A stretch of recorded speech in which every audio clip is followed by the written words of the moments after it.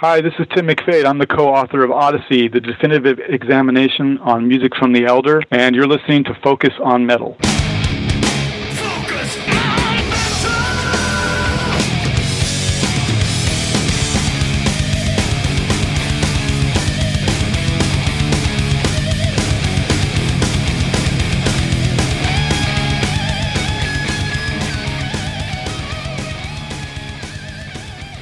Hey, Metalheads, Scott here. Richie.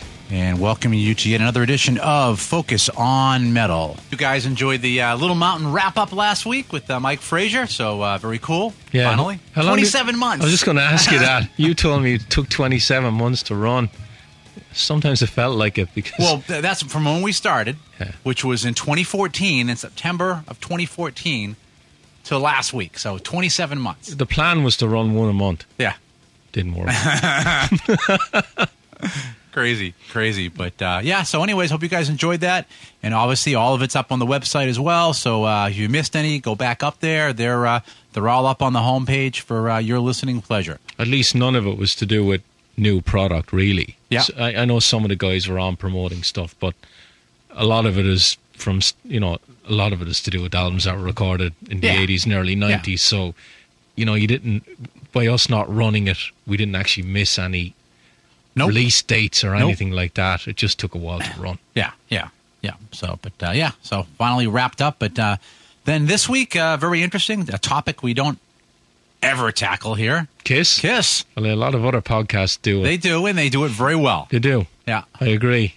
Sometimes I look at them, some of them, and like they can do a podcast on one song. Yeah. I can't remember off the top of my head now. I can't remember the name of the podcast, but they do it on one song, and I'm like, how do you talk about one song for 45 minutes? Yeah, I'm like, wow, my mind just blew. No, I haven't listened to it, but I'm maybe I'll just go back and listen to it and see. But yeah, 3 guys talking about a Paul Stanley song from Love Gun or something. I'm like, holy shit. Yeah. Oh, but you're right. There's a lot of them out there. A lot of them are. They do it quite well. They do. Yeah. They know their stuff. Oh, yeah. And like, we're friends with the Decibel Geek guys, and they do a great job. Like, they do a lot of Kiss stuff. They do a whole month in July of Kiss stuff. Yeah. And they do a great job, and they're still looking for Vinnie Vincent. Yeah, like everybody else. Yeah. And, but they do a really good, they're the ones now that I know of that do a really good job.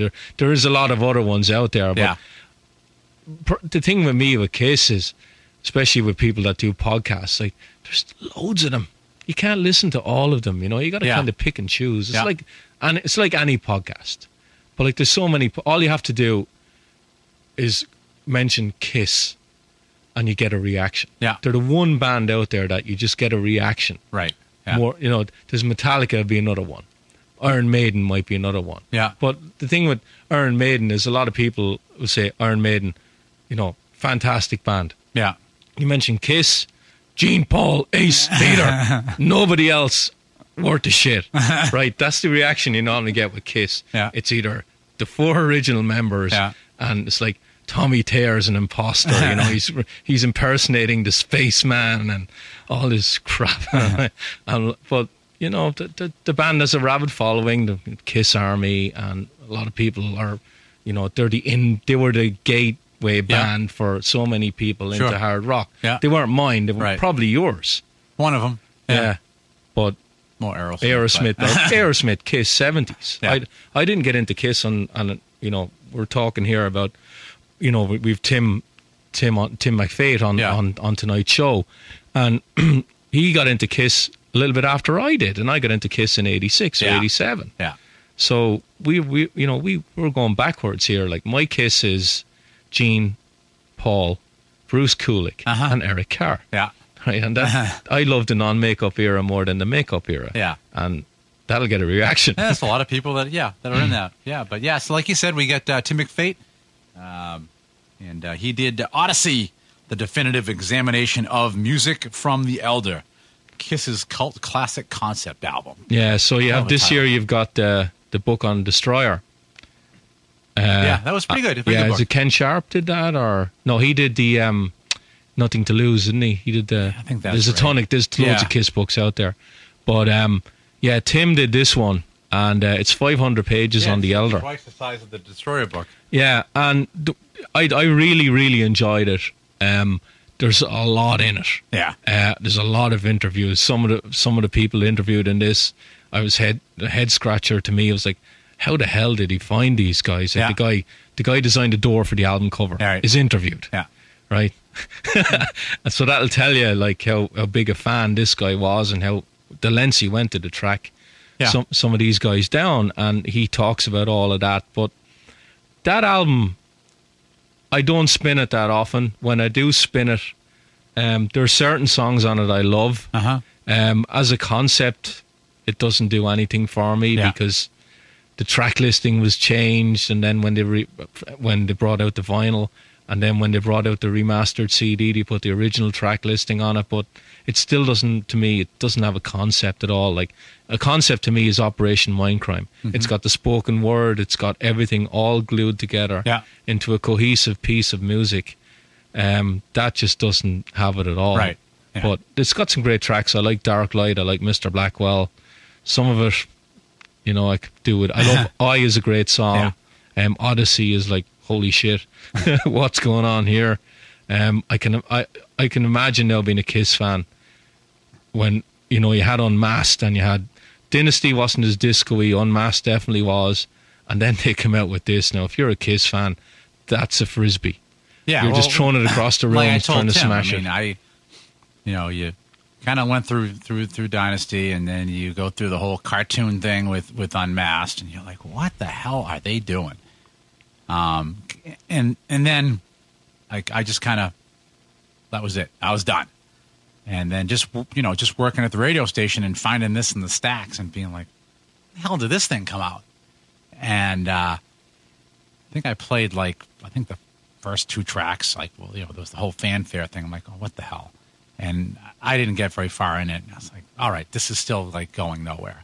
I almost had the same feeling when Nostradamus came out. Like, well, what the hell are they doing? Only this was worse. Yeah, the one thing I did enjoy about the book, when you compare that to the other book on Destroyer has been talked about forever. Yeah, as being a definitive Kiss album. Sure, there's been, there's probably been other books on it. There's been magazine articles on it, and it's probably been talked about for years and years and years and years. Yeah, as being probably the best Kiss album, or up there. Yeah, I don't know if it's the best, right. But yeah. Okay, so you've all this material on that, and then when it comes to the Elder, it's like one line or two lines, shit, and that's it. Yeah. And I think what Tim tried to do here, and he does it really well, is he sets the story behind the album and the environment that was recorded in. And you, after reading the book, I'm not saying you're going to put the album on and think it's a masterpiece, but you might understand more of the why it was recorded this way, and why they went in that direction. Another thing, what I find about Kiss, they're very self-critical of their own material. So I think if you read Paul and Gene say Revenge, they give it 5 stars, and they give Destroyer 5 stars. You might be more influenced to think, yeah, they're great albums. And then when Gene and Paul come out and Ace say that, oh, The Elder is a piece of crap, you're going to go along with them and think, yeah, it is a piece of crap. But spin it again. I'm not saying you're going to love it, but I actually put it on the other day after I spoke to Tim. I enjoyed it. I didn't enjoy all of it. Yeah, it's got some great stuff on it, but I don't think it's crap. I don't. I'm not saying it's aged great. But it's not the Kiss album that I reach for. You have to be in a certain mood, I think, to listen to it. And again, if it didn't have the Kiss as the name on it, I'm not sure I might listen to it as often. But I like some of it. Yeah, I do. I like some of it. But the book's great. I really enjoyed the book. I mean, it's huge. It's like, wow. Yeah, it's a labour of love for the guy. Like, the thing I was surprised about when we spoke to him was, I expected Tim to say, yeah, I got into Kiss at Love Gone or Destroyer, and then I got that album and I didn't like it. And I'm thinking, wow, this guy is a Kiss fan, because what's the Kiss book he does is on the Elder, and for his first Kiss album was Hot in the Shade. Yeah. I'm thinking, that's balls now to go back and do something like that. Yeah. Because he actually didn't live through it the first time. Yeah. And that's, you got to appreciate the guy for actually doing it.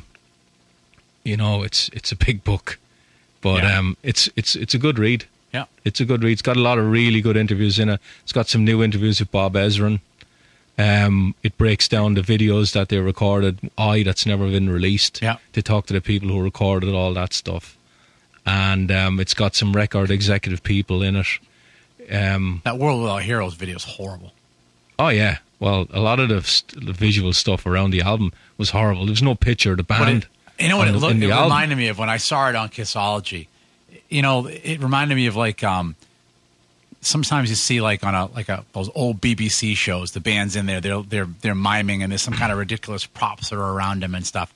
And that's what it reminded me of. Was like, is this like some like bad BBC show they just mime these lyrics to? Like, what the hell's going on with this thing and all the pastel crap and like what? Yeah, it's a horrible video. I'm surprised that the video has never been released. You think Gene now, with all the Kissologies that have been out, he would have banged it on the is the second one? Is the first one goes up to 79 or something? The second one. Yeah. And you think he would have put it on the second one, because if they keep trolling through all these vaults, that's one of the things that the fans would want to see. Is they made a video for the song. Yes. If they had told Gene that he would have made a few more dollars if he put it on, it would have been on. Yeah, you think he needs the money? Well, he says you can never have enough. So. But every so often they might pull out a track or two and play it. I think on the Kiss Cruise they've pulled out a couple of them and played them unplugged. I think a lot of fans actually probably annoy him to actually try and play a couple of the tracks. Yeah. They'll never play any of them on their arena shows, so forget it. Well, no, because it hasn't been on the set list for 20 years. Yeah, and Kiss have only got 4 albums anyway, the first 4. And Creatures of the Night, if you look at the current set list. What else is new, right? Yeah. Yeah, it's just... I think they should, when they made, when they talk about the album now, they don't own it. Yeah. It's... We've had people on the show before, and... they'll blame everybody else about the album, and I'm like, you made the album, own it. Yeah. Well, the thing, what's interesting though is, I don't know, not to defend them or anything, but they're in an interesting position because, I mean, how many bands are really asked to own everything, right? Like Done with Mirrors, right? Kind of the Aerosmith coming back. I like that kind album. of but overall in their catalog, kind of a lackluster album. But nobody asked them to own that. You know what I mean? No one goes back and is like, how come you never play anything off of Done with Mirrors? Or, you know what I mean? It's kind of like Kiss gets stuck in this unique position, and maybe it's because of the rabid fan base. Done with Mirrors is better than Just Push Play. Yes. Yes, definitely. And a lot of other ones too, but yeah. Yeah, it is. Probably some of the songs on Draw the Line aren't great. We're not going to go down an era. No. Draw the Line is... No, not all of it. That is an awesome album. Not all of it. That is an awesome. Considering the shape they were in, up in the Cenacle, making that album, the album's a masterpiece. I actually love the one after it. Night in the Ruts is brilliant. It is, yeah. Even though Joe's really not on it. Kind of like Creatures. But, no, Draw the Line... Again, considering the shape they were in and all the crap that went down when they were recording that album's got a lot of groove in it. And, songs like Bright Light Fright, that just pops into my head all the time. Yeah. Like, that's a great song. And what's your take on them now next year? They've announced this, like, Arrivederci kind of farewell tour. Is this going to be a Scorpions farewell tour? Do you think they're going to be done? Yeah. I think they are as well. I think the difference is Klaus isn't making country albums, and working on Brand Klaus. Yeah, right. Doing what was Tyler on X Factor, or The Voice, or one of those things too. Yeah, I mean they don't have if you use Scorpions as a thing, Klaus isn't doing that. No one else in the band is doing that, right? So I think that if it depends on still having Steven out there fronting the band, then they're they're kind of stuck with whatever he wants to do. And I mean, I don't know. I think they're probably getting sick of him at this point too. Again, like really, like we've all worked together, we've come back, we've done all this, and now you're off, kind of doing your own thing again. And well, you look at the other guys. Tom Hamilton went and played with Tin Lizzy. Brad Whitford did Whitford St. Holmes. Joe Perry's doing solo stuff, and Joey is doing. Well, he's got his coffee brand. And has he ever done a solo album? No, he's never done one. And he's got his rocking and roasting restaurant in North Attleboro. That's right. Yeah, he's got a restaurant. So they're all reasonably busy. And what are they? Mid to late 60s now. Some of them, something like that. Yeah. And Tom Hamilton's had a few health scares. So. Yeah. But again, I mean, if they hadn't. They could easily go back and get somebody. And Joe is doing Hollywood Vampires with Alice Cooper and Johnny Depp, and probably because he wants to get out and play. Yeah, right. Yeah, but and I know Brad's into a lot of racing stuff as well. But really, I mean, if they got another singer, right? If they got a Miles Kennedy or somebody else like that, and it was into the writing and everything, I could just see getting that groove back and. I'm sure they can still write some great hard rock albums. Do you still think they get a thrill going up on stage after all these years? Or is it just a job for them? No, I think they do. You think all of them do? Yeah, actually I do. Yeah? Yeah. Yeah. This is going to be the only chance. I've never seen them live. Yeah. Yeah. So this is it for me if they come over here. The tickets in if they do the normal sets, you'll have a couple of bathroom songs, not just one. The tickets in Dublin are around €100. That's the standard ticket. So you're looking, that's $120. Yeah. That's a fair chunk of fucking change to see Aerosmith. Yeah. I think this farewell thing is, I think it's the right time for them to do it. I hate when bands do it to put up the ticket price and to sell tickets. Mm-hmm. It's disingenuous. I fucking hate when they do it. But then part of me thinks when you see them that if they can still bring it, you don't want them to go, because I think you've grown up with all these bands, and you know it's kind of an end to part of your life when they decide to go. Yeah. But then part of me thinks, yeah, just go, and then another part of me thinks, no, don't. And then you end up paying the money, and then like, fuck, I've been suckered in again. They've, I mean, I've seen them a lot, and I've never seen them. Well, no, when they were like really screwed up. Yeah, they had bad nights. But, since then, over the last couple of years, I've never seen them phone one in. They come out and they bring it. Yeah, I believe they're still fantastic. Even when Tom was unable to play that, that tour, they were still brought it. It was, it's always been like that. Yeah, well, you think a lot of it is autopilot for them. Like, they've been playing the songs for so long.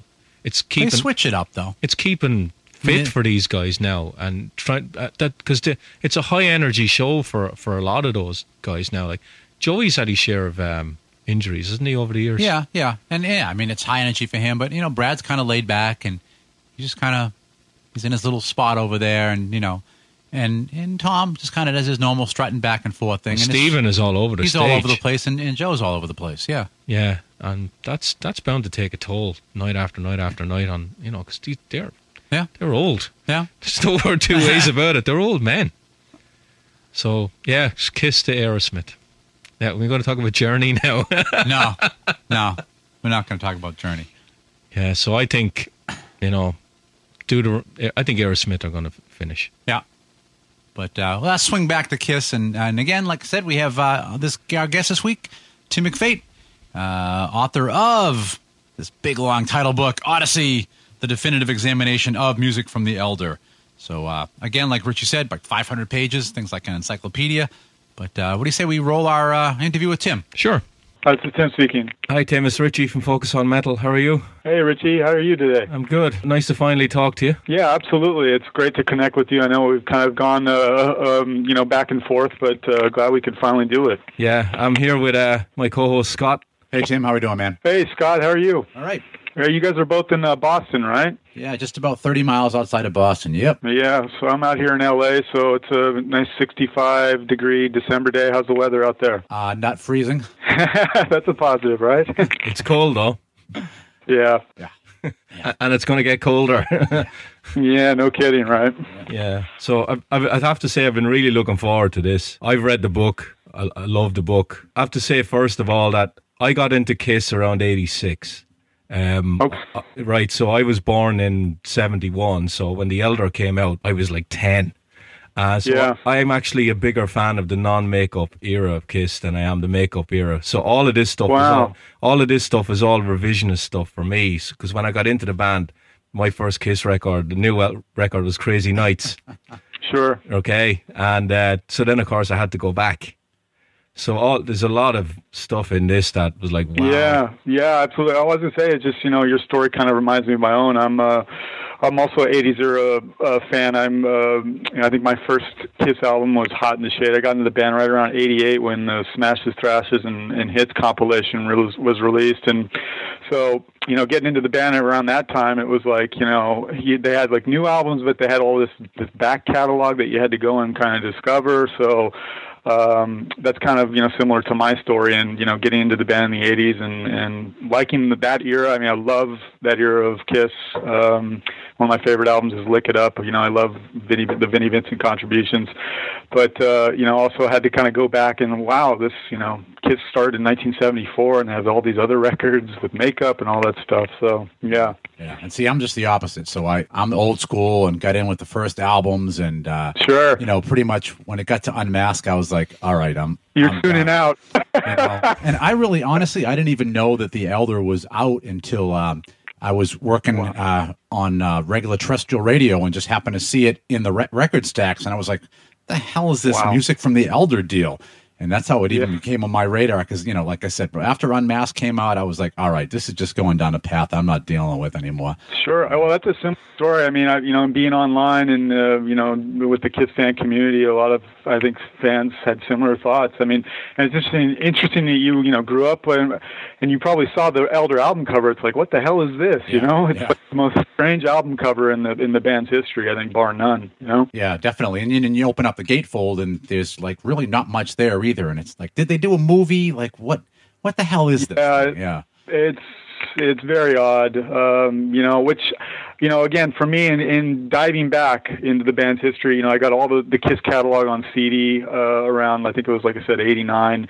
And I remember, like, getting Hotter Than Hell, Live, the solo albums, etc. And then nestled in that bunch was, like, this Brown album, and it had a hand on it. And, it seemed very strange and odd, but I remember putting it on. For whatever reason, I latched onto it. I really liked, the songs, and I could tell that there was a storyline, although on that particular version of the CD, the track order was jumbled from the original intended sequence. But, something about it spoke to me, and I've just been a fan ever since. And it's, it was the seeds that obviously were planted a long time ago, and then, fast forward all these years and, really wanting to put this album in the spotlight. And, that's how kind of the book came about. Yeah. Now, one of the things you said in the introduction in the book was with the Kiss FAQ series, you did some interviews and then you went, hang on a second, let's not do a chapter in the book and then do a separate book. What interview actually pushed it that way? Was there one in particular? Yeah, absolutely. Around 2012, I was the news administrator for Kiss FAQ. Working with Julian Gill. It's a wonderful site that's dedicated to preserving the band's history. There's a lot of great information there. And I was doing interviews for the site. And I remember reading an interview with Dennis Wallach, who was the longtime art director for the band. And he kind of went through his favorite Kiss albums that he worked on. And he mentioned something a little bit about The Elder, but not a lot. And again, the album has always fascinated me, particularly from the packaging standpoint. I mean, there's just not much there in terms of a traditional Kiss album. So actually, I reached out to Dennis. It was like the summer of 2012, and he got right back to me, and we did an interview, all Elder specific, just a complete rundown on the direction of the album art for that album and what the thinking was, etc. And it was a wonderful discussion. It's all in the book, obviously. And through that, he actually gave me a referral to the gentleman who built the door prop for the album. The album cover is actually a door prop. So the gentleman's name was Bill Finneran. And, I'm an avid Googler. So right after that, I started Googling and, I found a few Bill Finnerans. And for whatever reason, I think I found something on a class reunion site. And I remember sending an email to this, gentleman, Bill Finneran, who I didn't know, and he responded to me, I think it was 2 hours later, and said he'd love to do an interview, and he'd never talked about it. So it was really the Dennis Wallach interview that spurred the idea of doing something elder specific. And then when we got Bill Finneran, I remember going to Julian and saying, Julian, this is great. Let's, continue this and do, a series of content for the site. And let's see how many people we can talk to just specifically about the elder. So it kind of really materialized into an elder specific feature at the time. Yeah, when I read the book and I saw Bill Finneran, the guy who designed the door, I went, wow, this guy writing the book really is a fan. And I was thinking, wow, is this overload or what? Yeah, we kind of wanted to do that, to be honest with you, Richie. I mean, we really wanted this album to have such the time in the spotlight. So it meant, let's get in touch with the people that worked on the album. If it meant the person who made the door prop, that's minutia. But a lot of Kiss fans, there's a lot of different types of Kiss fans out there, and but a lot of them do love the minutia, and I'm one included in that, obviously, or I wouldn't have been part of the book. So that was definitely by design to get anyone and everyone that we could. Yeah. Did you even attempt to try and get Gene, Paul, or Ace on board at all? Yeah. Did you try? Yeah. Julie and I talked about that, and we did try. We sent notes to the KISS office, and I don't believe that we got a response, formally. But to be very candid, and I say this with all due respect to the band, while we would have loved to have them, with Paul and Gene, and especially in recent years, when they're asked about the Elder, it's kind of the old cookie cutter response. It's a great album, but it's not a great Kiss album, is I think, what Paul usually says. So we would have loved to have spoken with them, but, I just don't know that they would have been able to go on record or been willing to kind of go deep on this album. Maybe Gene. Gene, for whatever reason, I get the sense that Gene really is kind of proud of this album, but whether or not that they would kind of go long and give us the details that we would be searching for, part of me is very skeptical about that. You think about it, some of the songs on The Elder, they have kind of a similar kind of style to some of the things he had on his solo album too, so maybe he's got a little bit of a thing because of that. Yeah, no, that's a great point. Something like A World Without Heroes, which is very much a departure for Gene Simmons, very much could have been at home, I think, on the 78 solo album, with some of the eclectic stuff that Gene put on that album. So that's a very good point. I very much agree. Yeah, one of the things I really enjoyed about the book is that you set the scene for the industry as a whole. That like Bob Ezrin was coming off the wall with Pink Floyd, and there was the relationship with with Casablanca and then Phonogram, and you really did well in setting the big picture there and trying to explain why the album came out the way it did. Yeah, that was a very important part for us to include in the book, is the story, with the label. We spoke to a few of the label professionals. Some of the better interviews, actually, I think in the book are the people who, were working at the label. And it was a complicated time. Kiss, if we can go back to 79, we're talking about Kiss having a huge single worldwide with I Was Made for Loving You. And with Unmasked, the next album, I think there was a hope from the label side that they could repeat that success. And I think they kind of fell short. The Unmasked album didn't perform as well, and the single, Shandy, I think, was the more well-known single from that album that didn't really perform. So we fast forward to after the Unmasked, and the label has delivered an album like The Elder. It just resulted in a lot of confusion because, in those days, a band kind of retreated and started, they were working on the album. And there wasn't really a lot of contact between the label and the band. So Bob and Kiss kind of kept things under wraps, and I think that obviously contributed to just the huge confusion when the label professionals heard what album Kiss had produced with Bob Ezrin. They were just befuddled beyond belief. And it's interesting, in one of our interviews with Chip Taylor, who is a Hall of Fame songwriter, wrote, the song Wild Thing. He was actually the head of A&R for Polygram at the time. The expectation at the label was that Kiss was going to deliver the rock album of the year. They were teaming again with Bob Ezrin, who, produced Destroyer, 5 years previous. So there really was the thought that Kiss was going to deliver a home run of a hard rock album, something more in the traditional hard rock vein, after, skewing slightly pop, obviously, with Dynasty Unmasked. And again, what they delivered was anything but, you know? Yeah, one of the things that I really enjoyed about the book was it was definitely the marketing. And guys, the interviews you did with the marketing guys, they all scratched their head. They just hadn't a clue what to do with the album when it came out at all. Yeah, exactly. You know, a Kiss and a concept album. It was. It's. I think even more so at the time, it just, that idea on paper just, I guess, seemed ludicrous. And there was the question of, how are we going to promote this? You know, Kiss is just coming off Dynasty Unmasked, and here's a concept album. How exactly are they going to go to the masses and promote this? So, you know, people were scurrying around. You know, what single are they going to lead with? There was a lot of talk about what is the song that's going to represent this, and Chip Taylor actually, I think, decided it was his actual, you know, insight. He's like, I think A World Without Heroes is probably the track that we want to lead with. And you know, one of the other interviews is with Jerry Jaffe, who was the head of rock promotion at Polygram, and in his opinion, that was the worst song they could have picked, because a lead single, you know, a Gene Simmons soft ballad as your lead single for the new Kiss album. I mean, you know, what are we, on Mars? Yeah. Now, the other thing that I really enjoyed about it is you actually got to speak with with some of the actors who did the spoken word passages that were even left off of the album. Now, I remember hearing the album years ago, and the track listing was jumbled, so it was confusing enough anyway, and there was no lyrics, and you know, the spoken word stuff probably would have glued it all together. And it was great to see that they actually recorded all the stuff, but it was just all left off the album. Yeah, that was one of the mysteries going in, is there's always one of the underlying parts of the Elder is that there was some spoken word recorded. So we really tried to uncover as much information as we could about it, and we were able to find out and confirm that the band actually, Bob Ezrin actually did record spoken word dialogue. He contracted the services of 3 Canadian actors.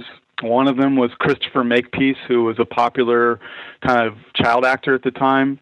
He did movies like Meatballs and My Bodyguard, and 2 of the other guys were a little bit older and more schooled in Canadian theater.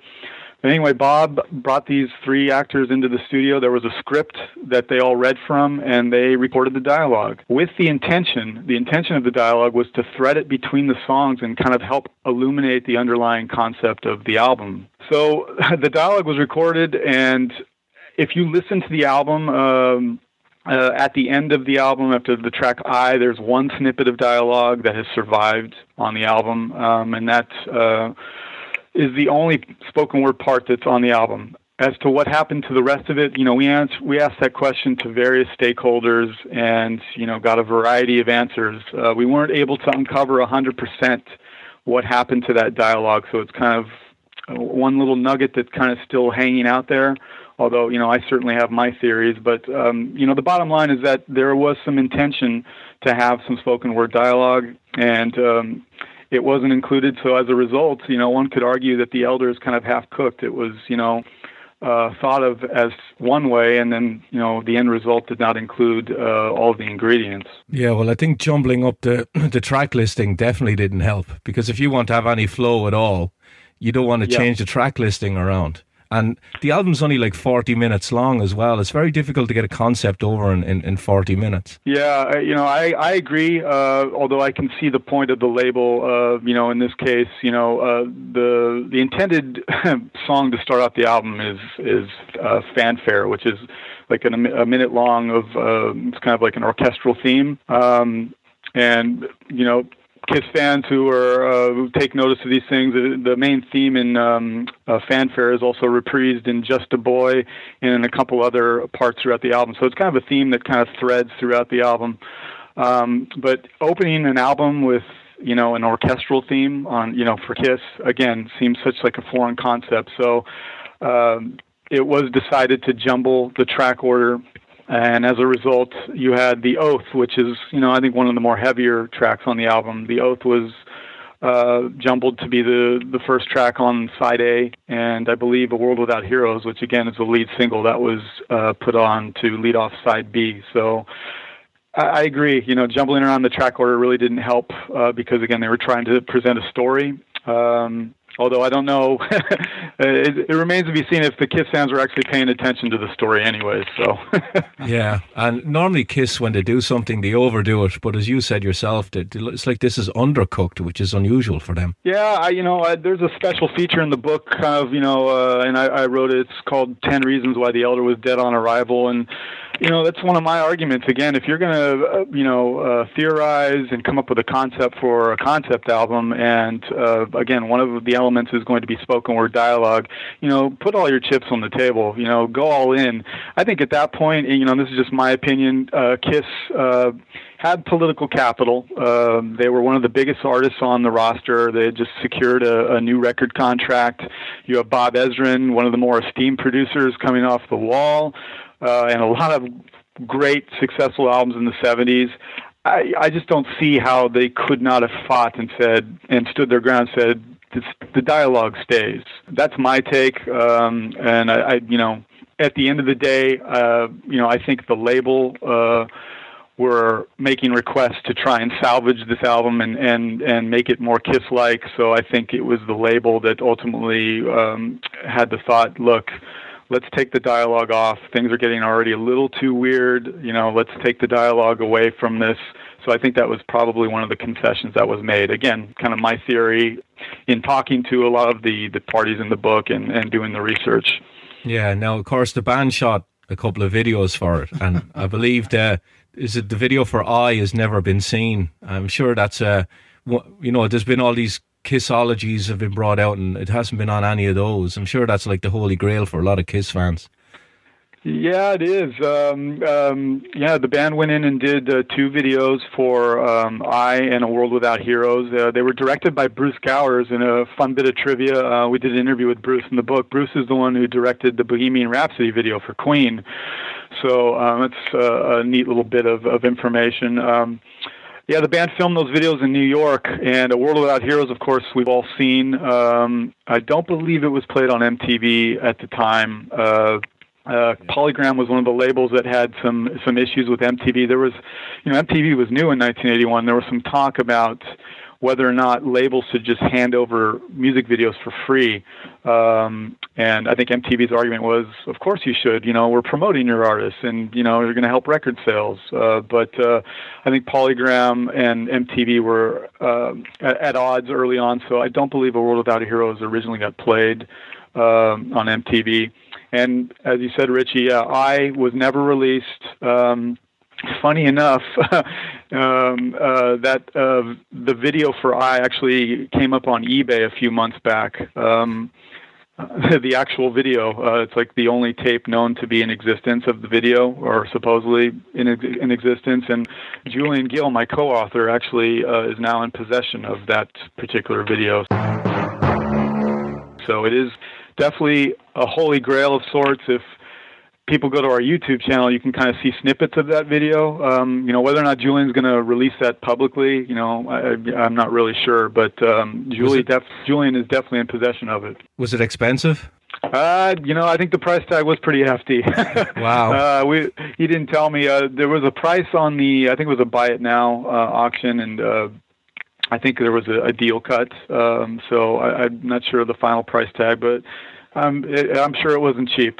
Yeah, that must be like a pay and hope thing, because you don't know what you're going to get. Yeah, absolutely. He, like I said, he shared some snippets on the YouTube channel, so you can kind of see a little bit of it. That's an interesting video, in talking to some of the people who worked on it. They tried to create a set. World Without Heroes, if you've seen that video, it's very black and white. It's very stark. The I video actually had a backdrop that was created. It was actually a technique called, it was a matte piece of glass that was designed. That's what they did for videos. They kind of built backdrops by doing matte glass pieces. So it was designed to kind of look similar to the Fortress of Solitude. So if you see some of the video excerpts, or if you see any photos from the I video shoot, you'll see something in the background that almost looks like the Superman Fortress of Solitude. So it's definitely, again, I've only seen the excerpts. I'd love to see it someday. But it's one of those things as to why the video was never released during the time. various parties in the book, I think their thought was by the time A World Without Heroes hit and disappeared from the charts, we're talking it's early 1982. So I think the thinking was to cut the losses and move on. And, I was left in the can for forever, I guess. Yeah. The other interview in the book I really enjoyed was Chuck Klosterman. How did you know he was a massive fan of that album? Yeah, well, that was a little bit off the wall. Just doing research, I know Chuck is a huge Kiss fan. He's a huge Vinnie Vincent Invasion fan. Like, I think Chuck thinks the first Vinnie Vincent Invasion album is one of the best metal albums of all time. So, wow, yeah, exactly. People will react to that how they react to that. But Tim, I like the second Vinnie Vincent album a lot. But yeah. I'm in your book. I love the Invasion. I think All Systems Go is by far the superior album. I love that album. So I could talk about Vinnie Vincent all day, but. Chuck Klosterman, just in doing some research, he's a big Kiss fan, and I just remember reading a piece with him, and he was a big Elder fan. He mentioned something about the album fascinating him, and that he was hooked the first time he heard it. So just kind of on a lark, we got in touch with Chuck Klosterman's camp, and sooner or later, I was emailing Chuck back and forth, and I said, Chuck, would you like to do an interview about the Elder? And he was totally into it. And,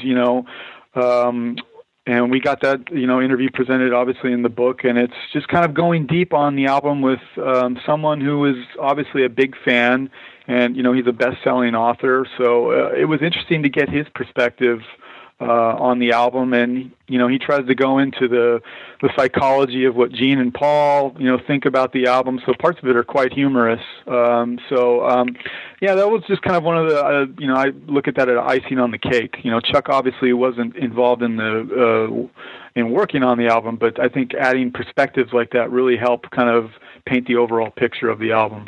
Yeah, now you're in touch with a lot of Kiss fans. How do you think the album has aged overall with them? Do you get the impression that a lot of them still think it's a turkey, or have they actually revised their opinion on it?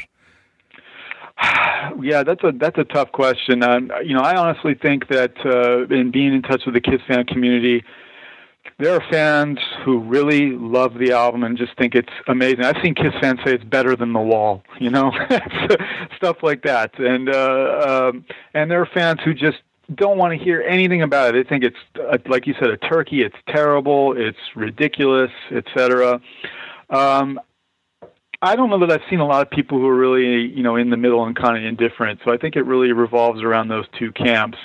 As far as how the album has aged, I really think that with the passage of time, we're talking about 35 years here, and given that the internet has made us all closer, I think what Elder fans have realized is that there are a lot more people who do love the album. It's not just one of the biggest commercial failures in the band's history. So, and if you like the album, you're like one of the only people who bought it. There's a segment of diehard fans who really do love the album, and really think it's a worthy addition to the Kiss catalog. So I think, if anything, what the passage of time has allowed the kind of community to kind of band together and kind of celebrate the album. At least that's my 2 cents on it. Yeah. Do you get the impression that Bob Ezrin is sick and tired of apologizing for Gene and Paul about why the album came out the way it did? Yeah, well, I don't know. That's tough to answer that one for Bob. I can only say this with Bob and the book. We were really excited to have him be part of it. He kind of wrote an open letter Actually, the letter was really good. I thought it was really good addition to the book. Absolutely, and his kind of modern day take on the album, and what Bob did. Bob actually listened to the album for the first time. I don't, producers, whether or not producers actually sit around and listen to their own work, I really doubt it. Especially someone like Bob Ezrin, whose catalog is immense and very decorated. So the chances of him listening to the Elder are, very, very remote. So he actually listened to the record. And I think, as people will read in the letter that he provides in the book, he was actually pleasantly surprised at what he heard. Musically speaking, there was a lot of work that went into the album. I mean, you have not only Paul, Gene, Ace, and Eric Carr, kind of arguably in the prime of their careers. They're all kind of like in their early 30s. I think Paul might have been 29. But you have Bob Ezrin, you have people like Lou Reed contributing, you have Michael Kamen, who is conducting the American Symphony Orchestra. You have Tony Powers, who co-wrote 2 songs. Tony Powers is actually a Brill Building alumni songwriter. So you have this whole confluence of talent. So I think Bob was pleasantly surprised by the tracks. And, you know, one of his reactions, I think, after listening to A World Without Heroes and a track like Mr. Blackwell, he was like, wow, these tracks are fantastic. So I thought that was really interesting. You know, a lot about the album. For people like Bob Ezrin and Gene and Paul, they kind of just pick up and move on, and you know, you're left with kind of like the memory, which I think is a bad taste. You know, I think the album is a bad taste in Paul and Gene's mouths. But for Bob to be able to listen to it and actually, you know, hear the tracks, I think, you know, the fact that he was, wow, this maybe wasn't as bad as we all thought. There was a lot of care and attention of detail put into these tracks, and that's maybe something that, you know, fans overlook. Yeah, I think an album like this is proof positive that a band should never try to appease its critics.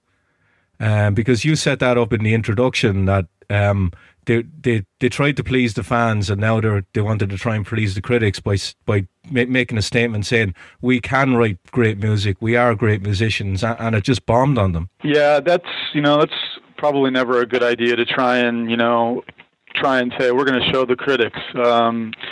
I wholeheartedly agree. That was probably an error in their judgment. But the bottom line, Kiss, Paul and Gene, you know, they're not the best musicians. They're competent musicians, but they're not virtuosos. So I think this album is definitely them going out of their comfort zone, especially Paul Stanley. I mean, let's take some of Paul's songs on the album: "Just a Boy," "Odyssey," "The Oath." I mean, Paul is singing very differently on those tracks compared to, you know, 4 or 5 years prior. And "Just a Boy," he's hitting falsetto, which is the same voice he's kind of using in "The Oath" in places. "Odyssey," I mean, that track is so peculiar and so strange. I think you have Paul, it's almost like a Broadway-esque type of track.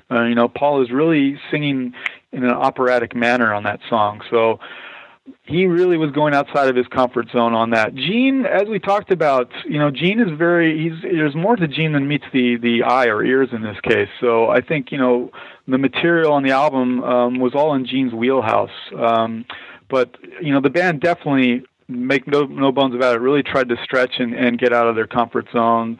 And whether or not they were successful on, a commercial level, I think has been decided. On an artistic level, I think that's for people to kind of give their own spin on.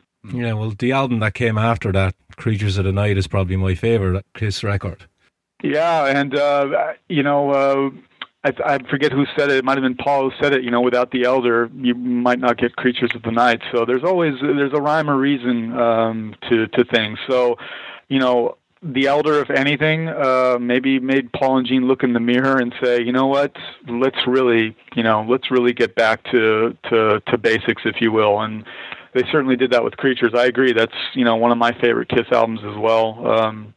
It's a splendid album from start to finish, and who knows? Without the Elder, maybe the Creatures that we all know and love wouldn't have materialized. Yeah, I mean, definitely change of pace from the Elder. That's for damn sure. Just like same band. Are we sure about this? Although really kind of the same band, but It's fascinating, guys. I mean, if you think about it, I mean, look from 79 to 82, you have Dynasty, Unmasked, The Elder, and then Creatures. I mean, that's such a wide-ranging batch of material. I mean, they're just all over the map there.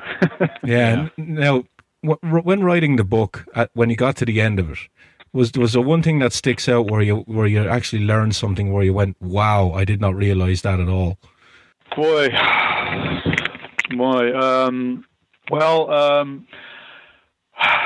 That's a good question. I think, again, for me, the revelations in Bob's letter were eye-opening to me to see him have a kind of a different take on the album after listening to it.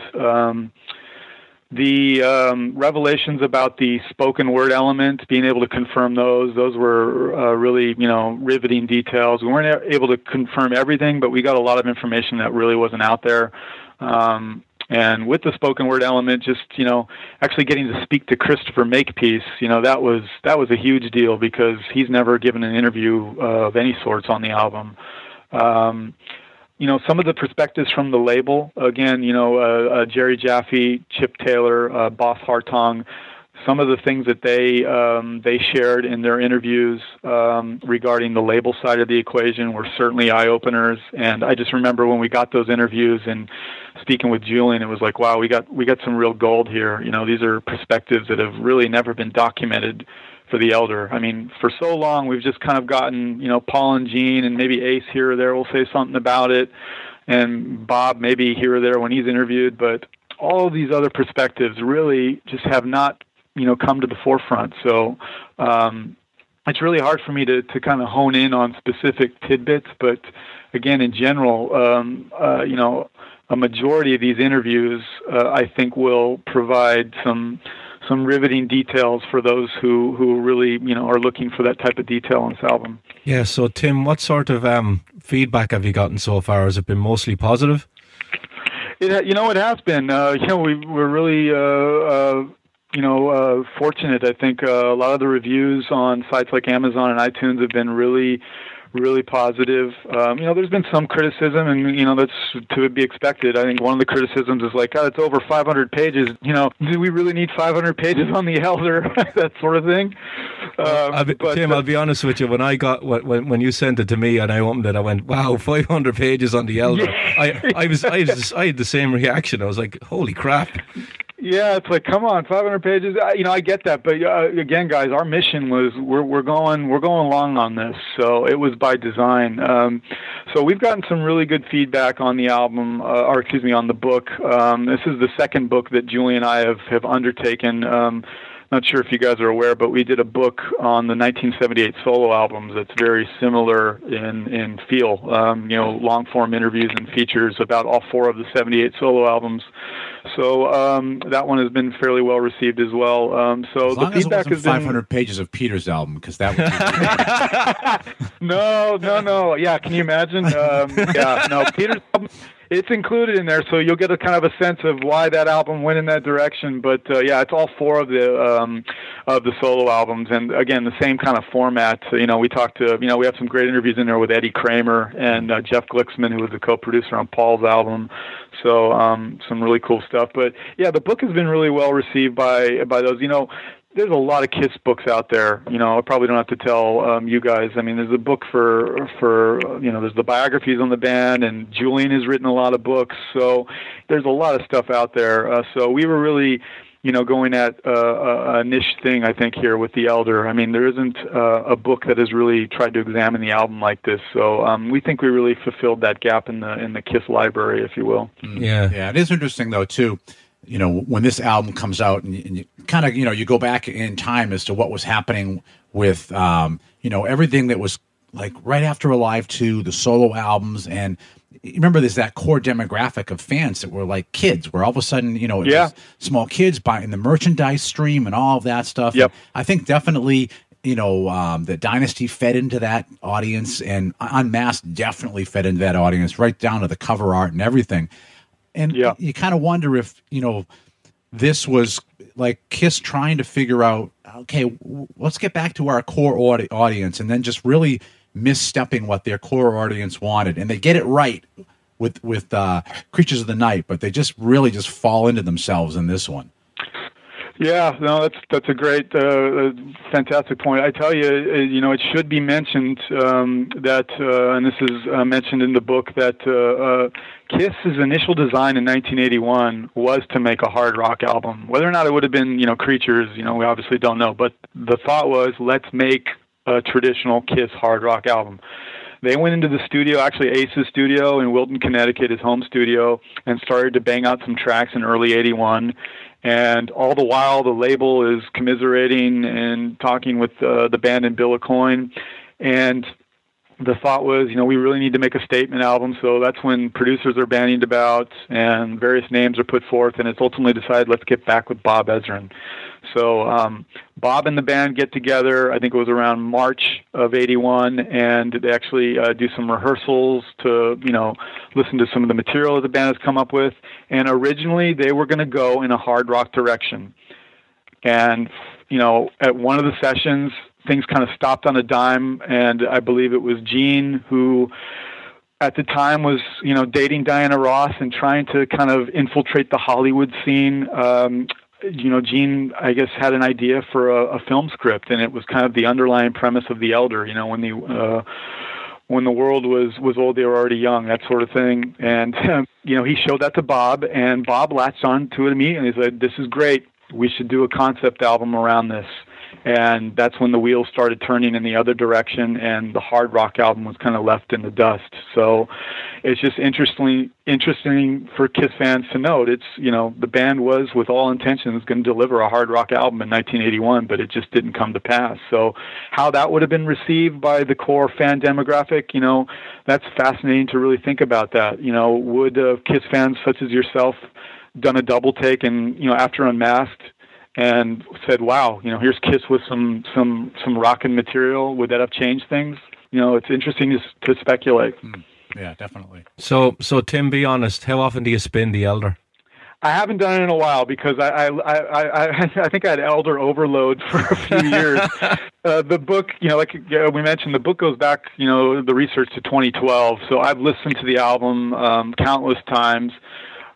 Full disclosure, I do love the album. I'm a fan of the album. So there's that. But yeah, I haven't spun it fairly recently, so I'm probably due for that. I get outside of the book cycle, it's something that I'll put on once in a while. And interestingly enough, it's one of those Kiss albums that I think for me, it's like it demands that I have to listen to it from front to back. Sometimes I'll make playlists with various Kiss tracks on it and whatnot, but for whatever reason with The Elder, it's like something that I'll want to put on start to finish. Why that is, who knows? What's interesting too on this is that I've only ever had the original vinyl. I actually pulled the vinyl out for Richie today, and the fact that it ends in I, and like I really can't listen to any of the rest of the album except for that one song. The thing is that song is almost like an intro to Creatures. It really has that Creatures feel to it. Like, I don't know if it's the last song they did or what, but it definitely has more of that, the gang vocals and that tempo and just EQ, all of it. It's very Creatures-like for that one song. Yeah, that's it. That's interesting. It's certainly one of the more up-tempo, and I think maybe Kiss-like tracks, if you really think about it. The message, that's very Kiss-like. Kiss, whether it's Shouted Out Loud or, some of the other type of tracks that have that type of theme, it's got a very communal sense to it. That's an interesting perspective. That's a pretty cool track. If not for the reason of Paul and Gene trading off vocals, again, similar to Shout It Out Loud, it's kind of cool to have Paul and Gene trading off vocals on a tune. Yeah, it's just, it's almost like you could take that one and you could chuck it on Creatures and nobody would know the difference. It's just, I don't know, just my take on it. Yeah. Mm-hmm. Yeah. So Tim, final question for me before we let you go. Have you ever thought of doing a book on one of the non-Makeup era albums like Lick It Up or maybe that era? Because the band more or less ignore that now, and like Bruce Kulick is the only flag bearer really for that era, and I'd love to read a book like the one you did on The Elder about Lick It Up or or Revenge or something like that. Well, that's a great question. Like I said, Julie and I now have done 2 books. We've tossed ideas around, so it's possible.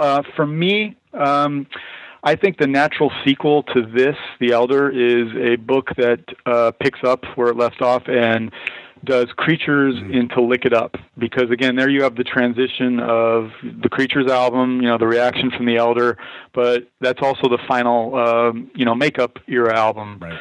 So then you segue into Lick It Up, which is kind of a rebirth of the band. So I think that would be a fascinating book to be done in this style. The one thing I will say is that for that book, a book of that nature to see the light of day, obviously you have to get the perspective of one Michael James Jackson, who was the producer on both of those albums. So that would be paramount to doing a book on those particular albums. Michael has done interviews in the past, but he's been kind of scarce of late. So something like that would definitely be predicated on getting Michael James Jackson. And then, there's the enigma of Vinnie Vincent. That would probably never happen, but there's one. Best of luck there, Tim. There's a line of people looking for him, and you're probably in the back of it. Exactly. Whether or not that guy would ever, even see the light of day ever again is probably, the chances of that are probably remote. But Vinny's contributions on those albums, again, with the KISS community, it's all across the board. You have a lot of people who just really don't care for Vinnie Vincent, and people who think he's, was an integral part. I tend to fall in the latter camp. I think, as a result of the Elder, Gene and Paul were kind of dusting themselves off, and they needed some creative help.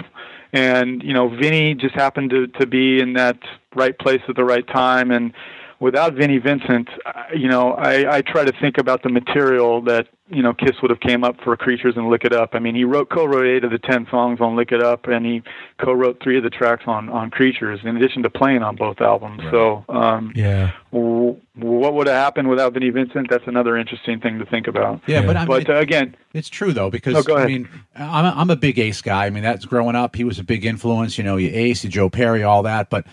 I think that's one thing that Vinny brought in was kind of a new, fresh way of playing. It's like you can only do so many albums of pentatonic blues boxes, and Vinny just kind of changed it up. And I think it did lend itself to a new marketplace and a new way that people were expecting music to sound.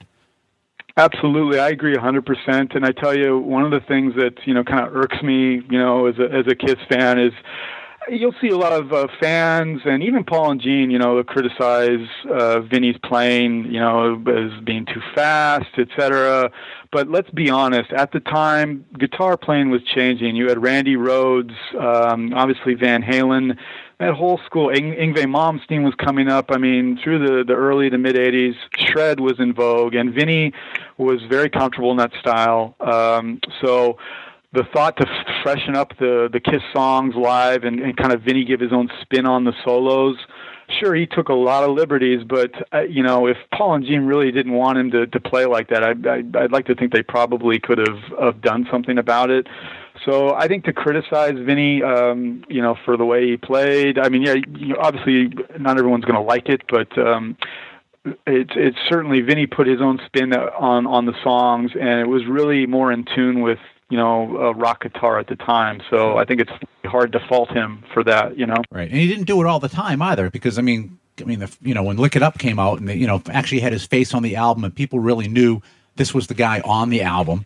The fact that the lead-off single is Lick It Up, I mean, you couldn't have gotten a more basic solo from anybody than that. So he could definitely have exactly too, right. Yeah, absolutely. Yeah, interesting enough, Vinny could play very melodically, as we're kind of getting into a tangent. But you have Lick It Up, and then you have something like I Love It Loud, which the solo to that is just unison bends. I mean, and some of that was probably by design. I'm sure Paul and Gene maybe coaxed Vinny in some ways. But the scope of Vinny's talents, I mean, he could have played anything. I mean, if you listen to some of his stuff before he was in KISS. With a group called Treasure. Some of the solos on that album are very Jeff Beckish in quality. So Vinny had a lot of tricks up his sleeve, and it just so happened, again, in the early 80s, fast guitar playing was just, it was coming up and very popular, and Vinny was able to dabble into it, and certainly with the Invasion, he kind of, he turned everything up 100 notches or so. Yeah, the back cover photograph of the band on All Systems Go was like, and even the debut album was like, yeah, holy crap. Wow, yeah, it's like, whoa, these guys are, especially, that debut album, it's like, wow, you look at that 30 years later, it's like, geez, yeah. they overdid it a little bit, huh? Yeah, the one thing I will say, though, before I let you go about Vinny is, when you look at 80s guitar players, like Jakey Lee has come back with Red Dragon Cartel. John Sykes has threatened to come back. He's another big 80s guy. Vito Brado from White Lion has disappeared. And I think Vinny is the one big name that now is in the news for really all the wrong reasons. And you'd think he'd be motivated to say, hang on a second, I'm actually a really good guitar player, and try and get that part of himself in the news. Yeah, I tell you, I couldn't agree more. You mentioned some great guitar players. I love Vito Bratta, by the way. You would think that Vinny, such a talented guy, would just be able to resurface at some point, and whether it's release archival material, like he had an album after All Systems Go called Guitars from Hell that was in the works, and I think finished to some degree, but that's just never really officially seen the light of day. It's one for the ages as to why he just hasn't materialized. And like you said, he's was in the news a few years back for some unfortunate reasons. So whether or not we're going to ever hear from that guy again, I don't know that it looks very good. You have people like Eddie Trunk, who obviously would be chomping at the bit to get an interview, and I'm sure you guys would love to, as well as I know I would too. But boy, it just doesn't seem like it's in the cards. But like you said, someone like Jakey Lee, who had fallen kind of off the face of the earth, although it seemed. He's come back, so who knows? Maybe there's a surprise down the line. But it just seems weird, Tim, that you've all these people that have, even Gene and Paul, that bash the guy in public, and he just never wants to respond. Yeah. And then for all the bashes, if you read between the lines, there was a Guitar World feature a couple years back where Paul and Gene basically went through the band's history and talked about the guitar players and what they brought to the band and their style.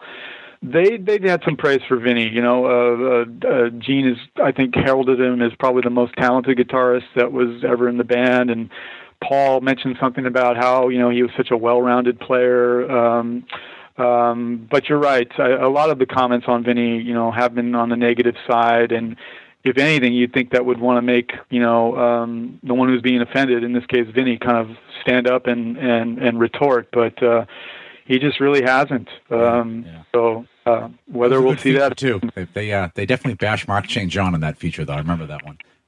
Well, I tell you, again, Kiss fans out there, varying opinions. I love that whole school of guitar playing. So I love Animalize, and I thought, Mark St. John, again, he did the job he was contracted to. I mean, I'm sure. I mean, that's the direction Kiss was going at the time. I mean, sure, they could have made a '70s sounding Kiss album, maybe, but that just wasn't in vogue or the direction that they wanted. So Mark delivered. If you think about it, Mark delivered what they wanted. So I think to criticize Mark, that was one of the kind of things that kind of took me aback. I just, I was kind of confused. It's a bit cheap too, because he can't respond.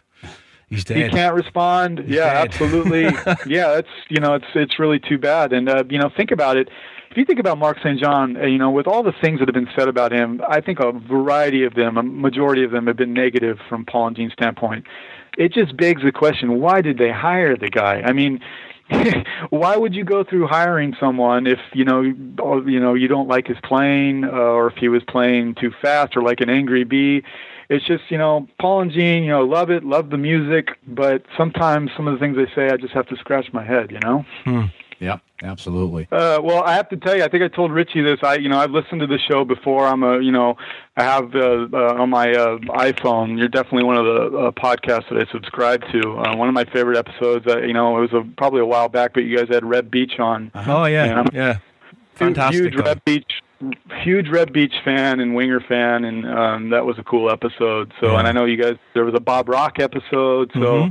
I definitely have listened and really enjoy what you guys do. Yeah. So are you working on a book now? Do you have something in the works? Nothing concrete. Again, there's some ideas on the table, but boy, you'd be surprised. Julian and I kind of did this all in house. Julian kind of takes care of the publishing side, so. It's an endeavor to do this. We did this all independently, so it's really challenging. So, the book came out in September, so still fairly new, but just have some ideas at this point. Again, the Creatures Lick It Up book is an idea, but I think I'm going to give it to the rest of the year and then kind of resurface early in the year and kind of decide, if there's a direction that I want to go in. TBD, I guess. Awesome. Well, we will certainly be looking out for whatever else comes out next in hopefully get you back on and also let everybody else know about it right here on Focus on Metal. Well, I greatly appreciate the time, guys. It's been a lot of fun talking to you. Yeah, Richie's been saying about wanting to get you on now for, I don't know, probably about a month and a half, 2 months. But yeah, I've been over. I was in Ireland, and things happened, and life. But it's hey, that little thing called life, exactly, right? Yeah, there's kiss, and then there's life. Well put. Awesome. Well, great. I'm glad you were able to take some time this afternoon. Talk all about the book, and it's been great talking with you. Yeah, seriously, guys, I really appreciate it. Thanks again. Hey, all right, Tim. Have a good rest of the day. All right. You too. Take care, guys. Right. Okay. Bye. All right, there you go. Talk with Tim McFate, and hope you guys enjoyed that. Yeah. Question for you. Pick another album, Kiss album, that you'd like to see a book on.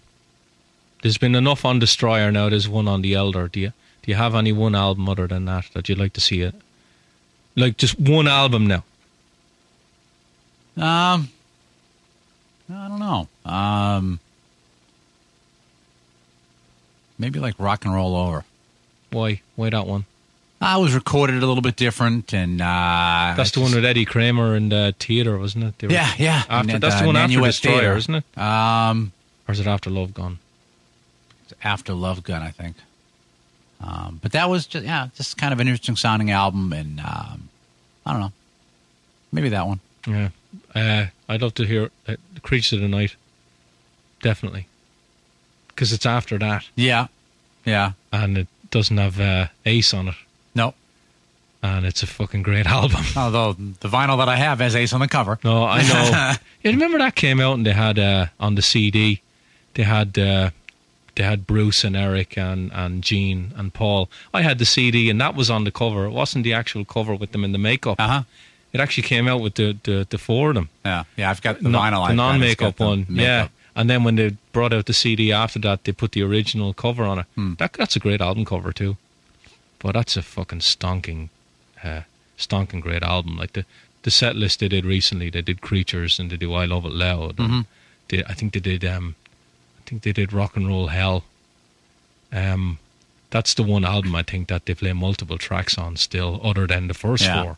Well, the thing is, though, is as you go along and you're getting deeper in, I think you're less and less likely to hear the story because, even on Destroyer, Bob's bringing folks in, and, even on side 4 of Alive 2, I mean, we get Bob Kulick on there and things like All American Man and stuff, even though it sounds like it's Ace,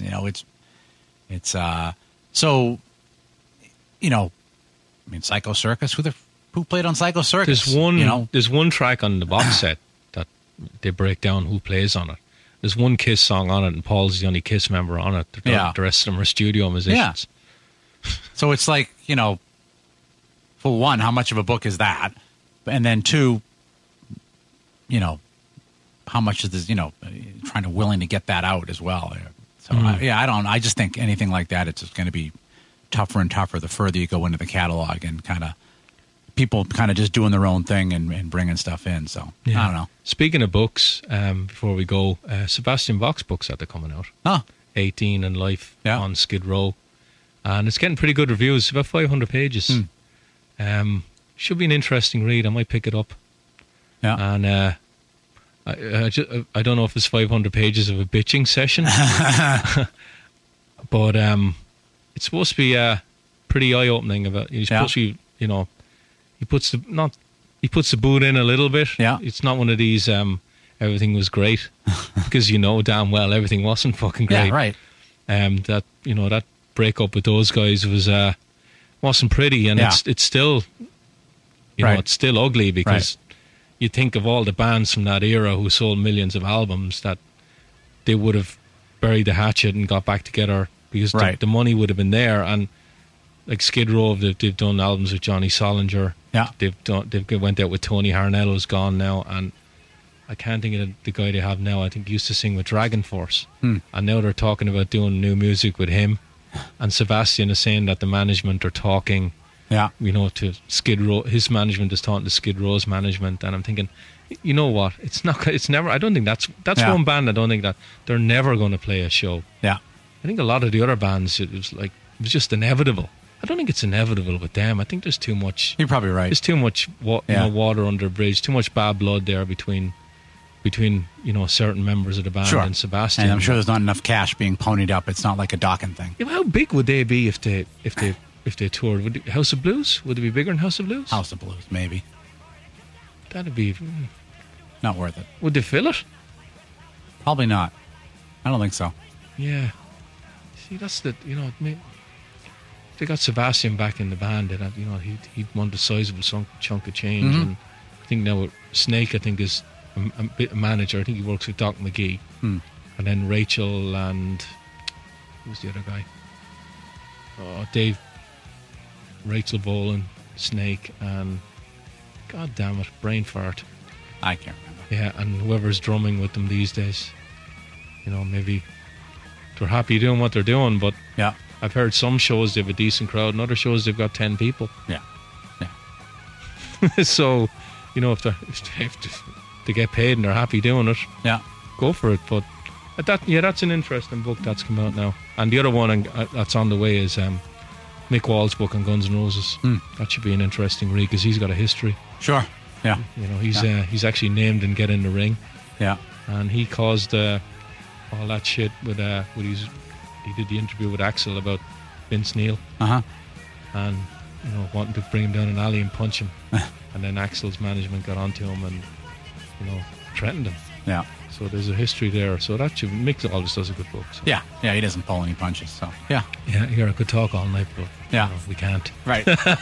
So anyways, make sure you go out and pick up the book, give it a chance, and obviously he's got the other one that he did with Julian on the 4 Soul albums as well. But that's it for this week. Yeah. Kiss show. Yeah, it's weird, huh? No, we talk about him sometimes. A little bit, but not like this. So yeah, I enjoyed it. Right. I really enjoyed talking with Tim. Yeah, because we are Kiss fans. We just don't do many Kiss shows. So, like I said, that'll do it for this week. And this is Scott, Richie, and saying have yourselves a good metal week. And until we talk to you again, remember, focus on metal. Everything else is insignificant.